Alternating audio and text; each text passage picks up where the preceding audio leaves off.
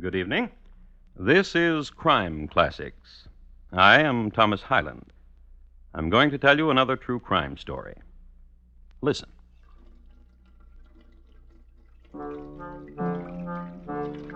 The man in the striped pants and red galluses and celluloid collar is Master of Arts and Doctor of Medicine at Harvard University, as well as Irving Professor of Chemistry and Mineralogy at this institution. Quite an educated man, a scholar. He has just turned on the faucet for a reason. He has just dissected a colleague, and he needs to wash away the blood. This is Thanksgiving week in the year 1849. The dissector's name, John W. Webster. The dissectee's, George Parkman. Dr. Webster has just committed murder because Dr. Parkman was a stubborn man to the very end. And tonight, my report to you on the terrible deed of John White Webster and his crime that shocked a nation.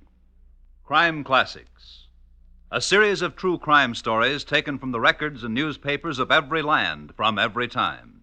Your host each week, Mr. Thomas Hyland, connoisseur of crime, student of violence, and teller of murders. Now, once again, Thomas Hyland.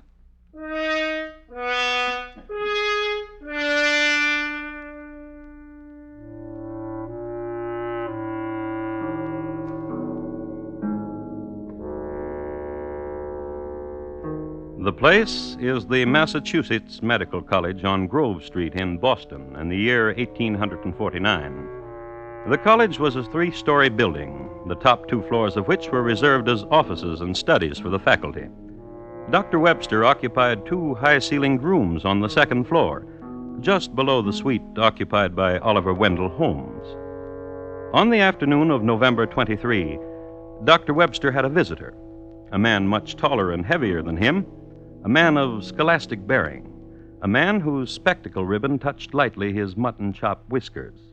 His name, Dr. George Parkman. Doctor, lecturer, creditor. A man with a purpose. I want my money. You'll get it. When? When I've got it. I must tell you something, Dr. Webster. Oh, can't you just drink your tea and enjoy the afternoon? No? Very well, then. Tell me something, Dr. Parkman. You're a dishonest man. Lovely autumn afternoon. A cheat. No surgery to do. A thief who beguiles his friends. I'm not only speaking for myself, you know. You mean you've been commissioned by my other creditors to come here and insult me? Now, Doctor, can't we just chat? Of course we can. Gentleman to gentleman, doctor to doctor. Of course we can.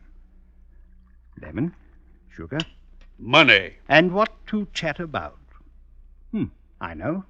In surgery yesterday morning, a most peculiar thing. You're an amazing man, Dr. Webster. You combine your great skill with being a great rascal. Oh, come now. I lent you $450 as mortgage on your property. And you turn around and mortgage it again to someone else for $600. How can you do such a thing? Quite simply. I need a sum of $1,000, and my property is not worth that much. Good day, Doctor. Dr. Parkman, Yes? are you going to the police? Yes. To disgrace me? I don't care about the results. I do. Dr. Parkman. Don't plead with me. Of course not. I've something in the kitchen I want to give you. It's about time. Quite. I should not have waited this long. Come along.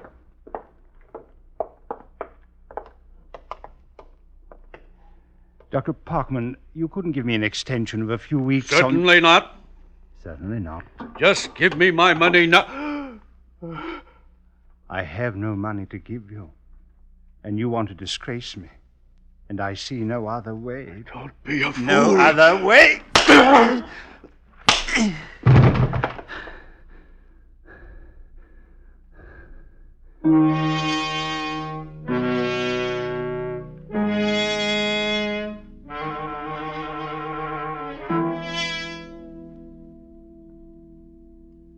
And so Dr. Webster killed Dr. Parkman. And, as I have indicated, Dr. Parkman died hard. At this precise time, the murderer must have observed several moments of contemplation and reflection on what he had done, to consider it, to assess it, and, being an intelligent man, an evaluation of the mess he had gotten himself into. Such moments of intimate musings we cannot know, nor as gentlefolk should we intrude upon. So, give Dr. Webster his moments and let us perform a superficial examination upon the man biographically. I have here a copy of the Boston Herald of the day. It gives Dr. Webster a neat spread on the front page and says, among other things, this: He was born in Boston about the year 1788. He came from a family of considerable wealth and respectability. He received a most liberal education and adopted the profession of medicine. In 1833, he visited the gay metropolis of Paris, France, and afterwards went to the Azores. In 1837, he was elected Irving Professor in the University at Cambridge, Massachusetts. When his father died, he inherited $40,000. I would just like to depart from the paper for a moment to tell you that when he inherited this money, eggs were 12 cents a dozen. $40,000 which he wasted, which he threw heedlessly away into the vortex of fashionable life. Money went, debts came, and so on. Nothing novel. Money went, debts came. So did a wife and 2 children.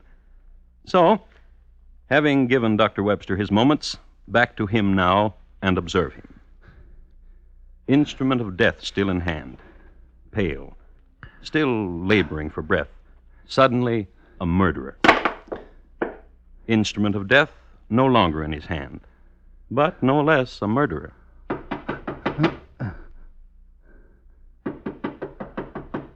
Dr. Webster? Dr. Webster?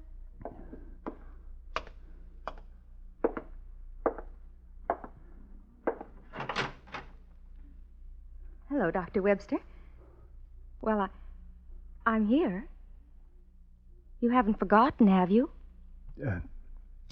What? The tea. You said come to tea. Oh, yes, I remember.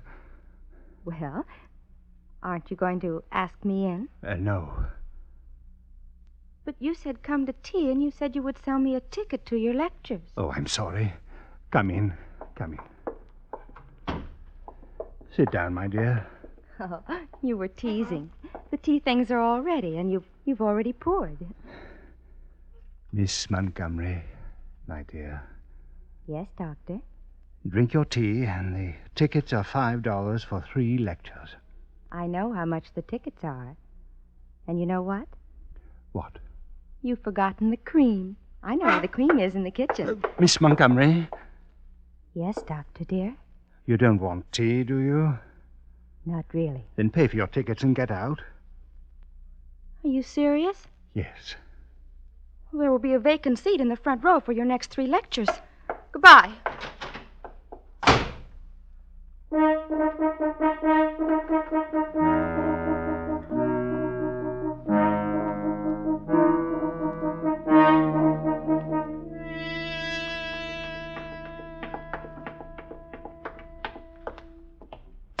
Hello, Mr. Littlefield.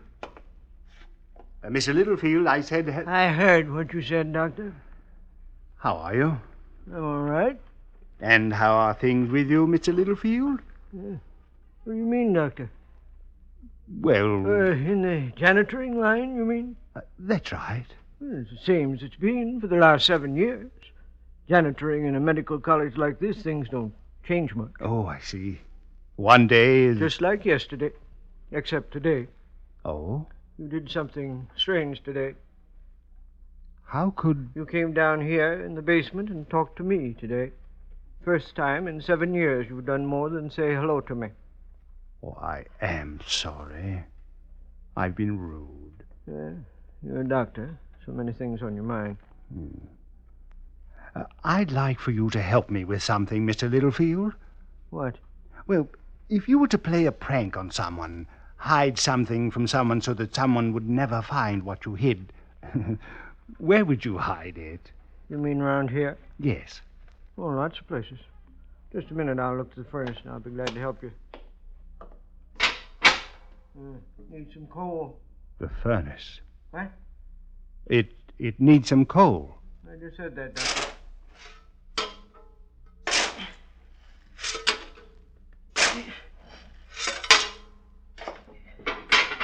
Yeah, no. I'll be glad to show you some nice hiding places, Doctor. Come on along. Yeah. What are you figuring on hiding? Now, that would be telling, wouldn't it? Big? Small? Oh, kind of like this? Medium, huh? Yes, I would say so. Fine. Just follow me, Doctor.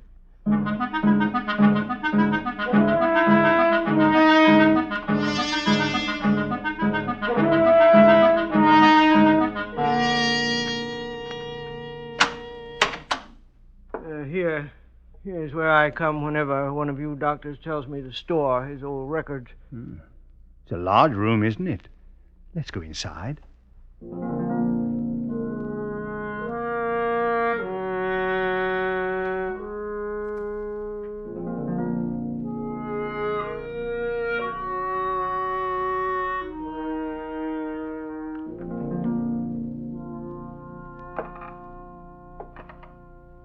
And up here in the attic, no one ever disturbs these old storage crates.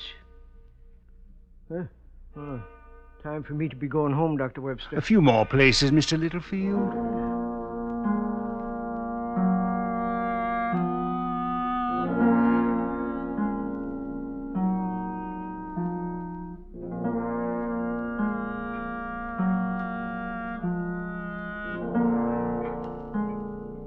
And so forth. A lot of places, good hiding places, rarely visited, if ever. So Dr. Webster shook the hand of Ephraim Littlefield, thanked him, and bade him good night. Not at all, Doctor. Don't mention it. And Dr. Webster went back to his apartment on the second floor of the building. No melodrama. The body of Dr. Parkman was still on the kitchen floor, and there was work to do. Light the candles, turn on the faucet, and get to work. Man at work. Dr. John W. Webster, Master of Arts, Doctor of Medicine, Surgeon. Dr. Webster by candlelight. Finish making the tour, downstairs, upstairs, further upstairs, the attic. At 2 o'clock in the morning, and so forth. Work done.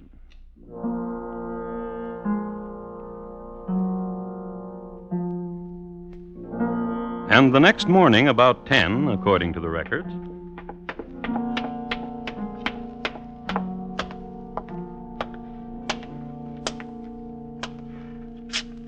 Good morning, Mr. Littlefield. Good morning, Doctor. How are you? Same as yesterday. Well, tomorrow's Thanksgiving, isn't it? Same as last year. So, what are you planning to do to celebrate? Same as everybody else. Dinner? Oh, sure. At home? Same as everybody. Here is something for you, Mr. Littlefield. What? Oh, go on, take it. It's $10. Well, well, thank you, Doctor. And I want you to buy a nice fat turkey and everything that goes with it. I certainly will. I thank you again, Doctor, and very much. Happy Thanksgiving, Mr. Littlefield. Happy Thanksgiving, Doctor.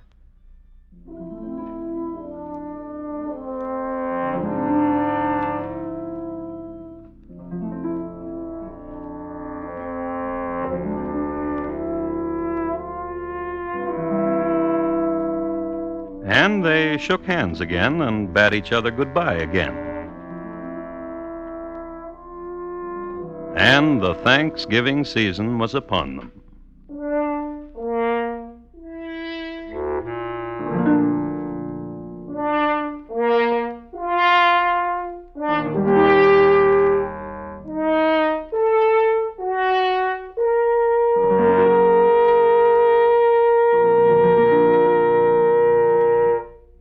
You are listening to Crime Classics and your host, Thomas Hyland. Molière wrote a delightful comedy about a man who was not a doctor, but whose wife kept telling everybody he was. It's A Physician in Spite of Himself. Hear it later tonight on the Summer Theater with screen actor Robert Young in the starring role. Remember, it's the Summer Theater on most of these same CBS radio stations later tonight. And now, once again, Thomas Hyland and the second act of Crime Classics and his report to you on the terrible deed of Dr. Webster.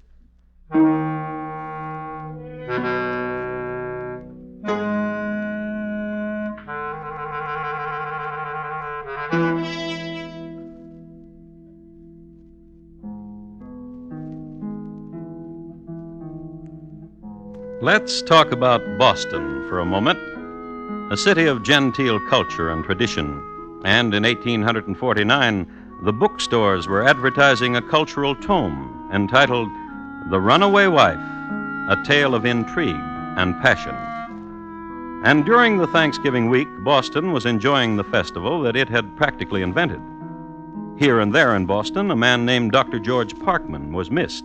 But to take his place in the minds of men was celery, turkey, oysters, pumpkin pie, and quince. I would like to add parenthetically that Dr. Parkman was dead, and the only person who was sure of this fact was Dr. Webster, his killer. The same Dr. Webster who at this moment, cold steel in hand, carves surgically from the turkey's sternum and passes then the second helping of white meat to Mrs. Webster. Now you may pass your mother the celery, Mary Ann. Martha, Yes, dear. the oyster stuffing is succulent. Oh, thank you, dear. You and I and the children, we have much to be thankful for. You're a kind husband, that's why. You provide. Pass the squash. Mary Ann, pass your father the squash. I'll get it.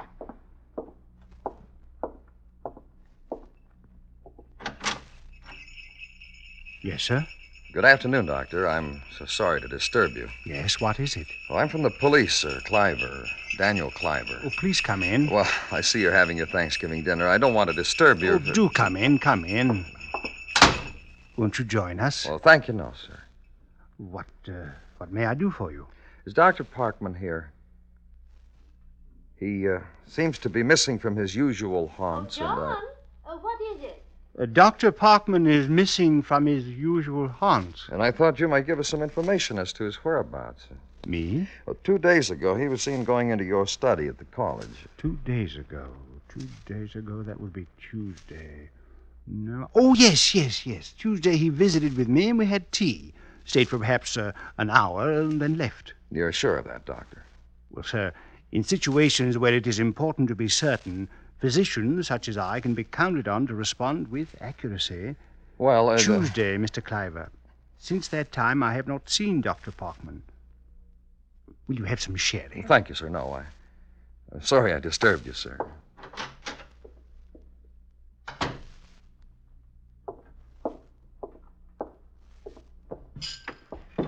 Dr. Parkman not seen in his usual haunts? I wonder where he can be. I can't imagine. Mary Ann, pass the yams.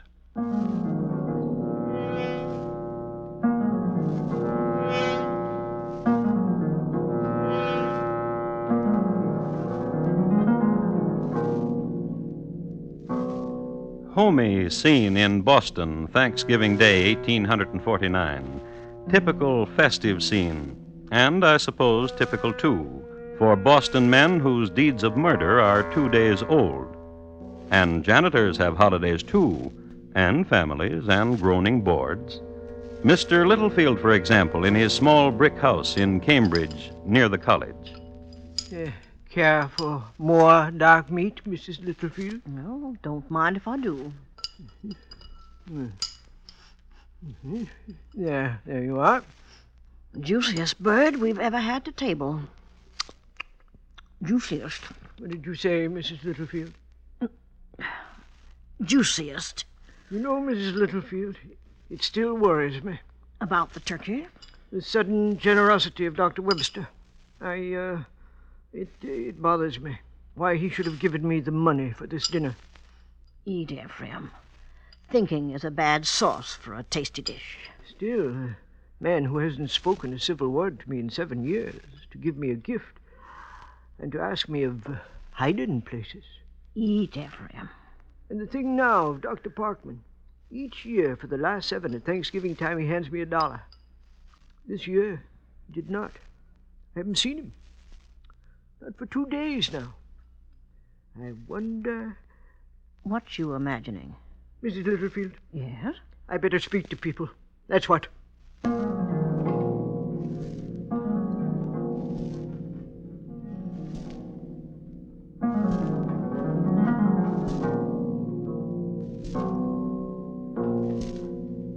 That's right, Dr. Jackson. Me and my wife were talking it over. And I'm happy you came to me, Mr. Littlefield.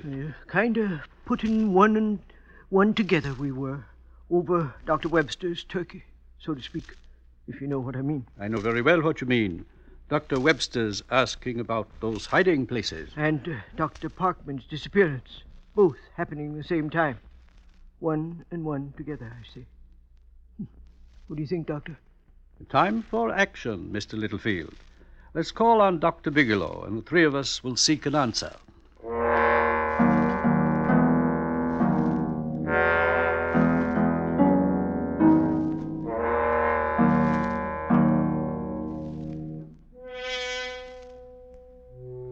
Forces gather. Forces conspiring to destroy Dr. Webster. The Furies, the Fates. And their names? Dr. Jackson, Dr. Bigelow, and the man of the gratuitous turkey, Mr. Littlefield. And, as is common in classic tragedy, the pursued senses a feeling in the air. All is not right. Something is amiss. Forces are gathering. Dr. Webster felt it. He tried the air the following morning, sniffed at it, sensed it immediately.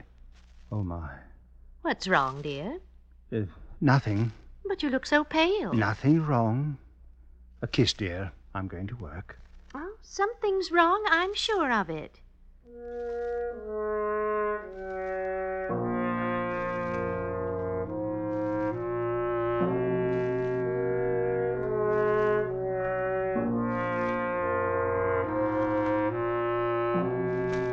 And, having kissed his wife and sniffed the air again to make sure, Dr. Webster didn't go to work at all.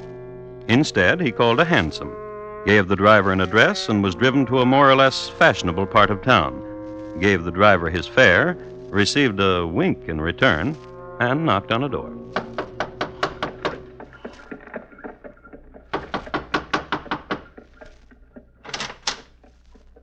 Why, Dr. Webster. Hello, my dear. I'm honored. Please come in.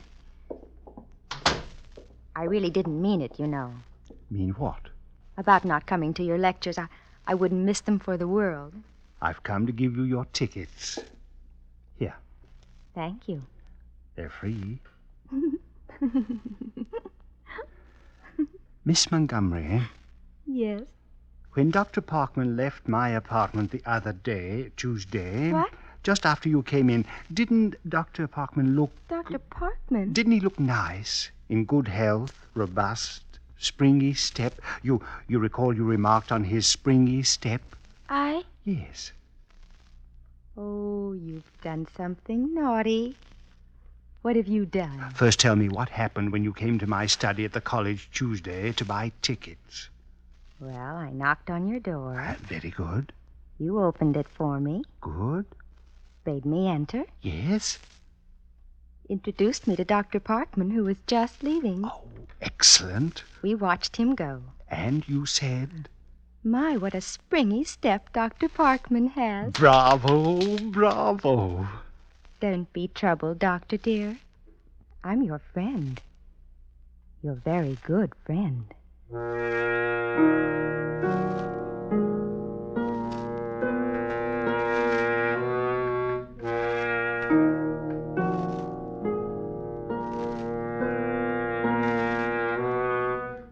Which was nice, because if ever a doctor needed a friend, his name was Dr. Webster. Because let's not forget the Furies, the Fates, the two physicians and the curious janitor, who have gathered and discussed a certain hypothesis and came to an agreement.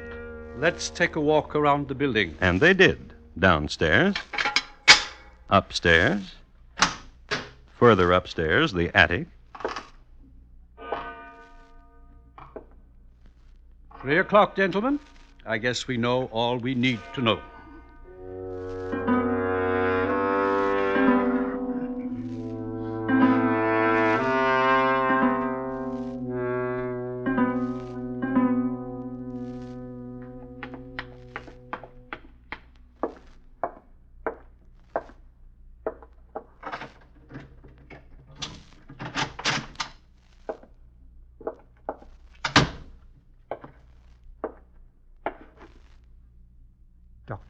Dr. Jackson, and... Forgive this intrusion upon your study, Dr. Webster. We've been waiting for you. I have the keys. I let these gentlemen in. I didn't give you permission to do that, Mr. Littlefield. You know Dr. Bigelow, of course, Doctor.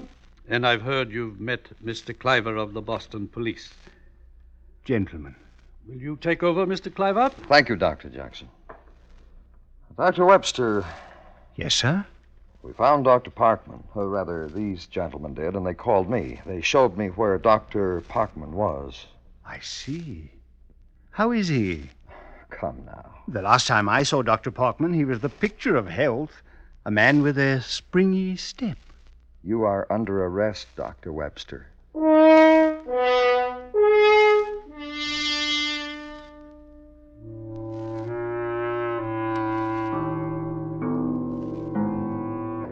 And they took Dr. Webster away, and they locked him up and held a trial for him, and in spite of his protestations, found him guilty. I must tell you, too, that Miss Montgomery, shy girl that she must have been, completely disappeared in the face of adversity.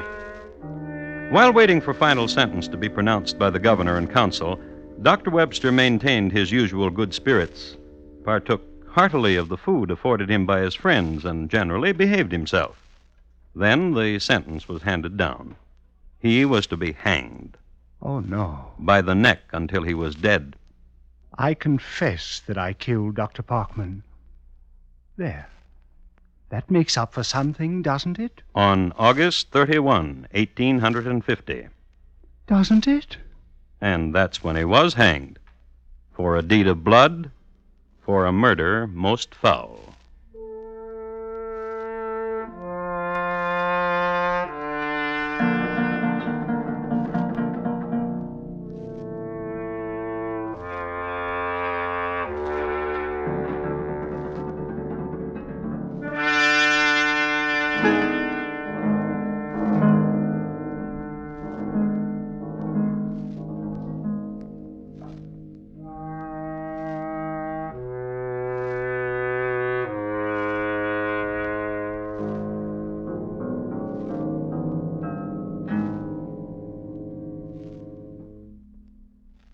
In just a moment, Thomas Hyland will tell you about next week's crime classic.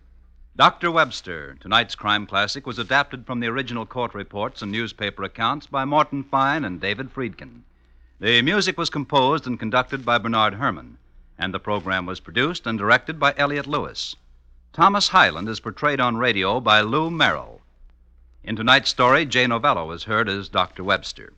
Featured in the cast were Paula Winslow, Martha Wentworth, Jean Howell, Herb Butterfield, Junius Matthews, and Larry Thor. Bob Lamont speaking. And here again is Thomas Hyland. Next week, St. Joseph, Missouri, on a hot April day in 1882. The time, the exact moment when Jesse James turned his back on Charlie and Bob Ford. And my report to you on the death of a picture hanger. Thank you. Good night. The profitable end of the rainbow is always in view of Bill Cullen's lively quiz show, Walk a Mile. Contestants have 4 opportunities, each representing a quarter of a mile, to make good on this fun-packed show. If they can walk a mile, they're in line for the jackpot. I'll tell you what, instead of us talking about it, why not listen for Walk a Mile later this evening on most of these same CBS radio stations? Stay tuned now for Gary Moore with Arthur Godfrey's Talent Scouts, which follows immediately over most of these same stations. And remember, there's action as a policeman really finds it in 21st Precinct, Tuesdays on the CBS Radio Network.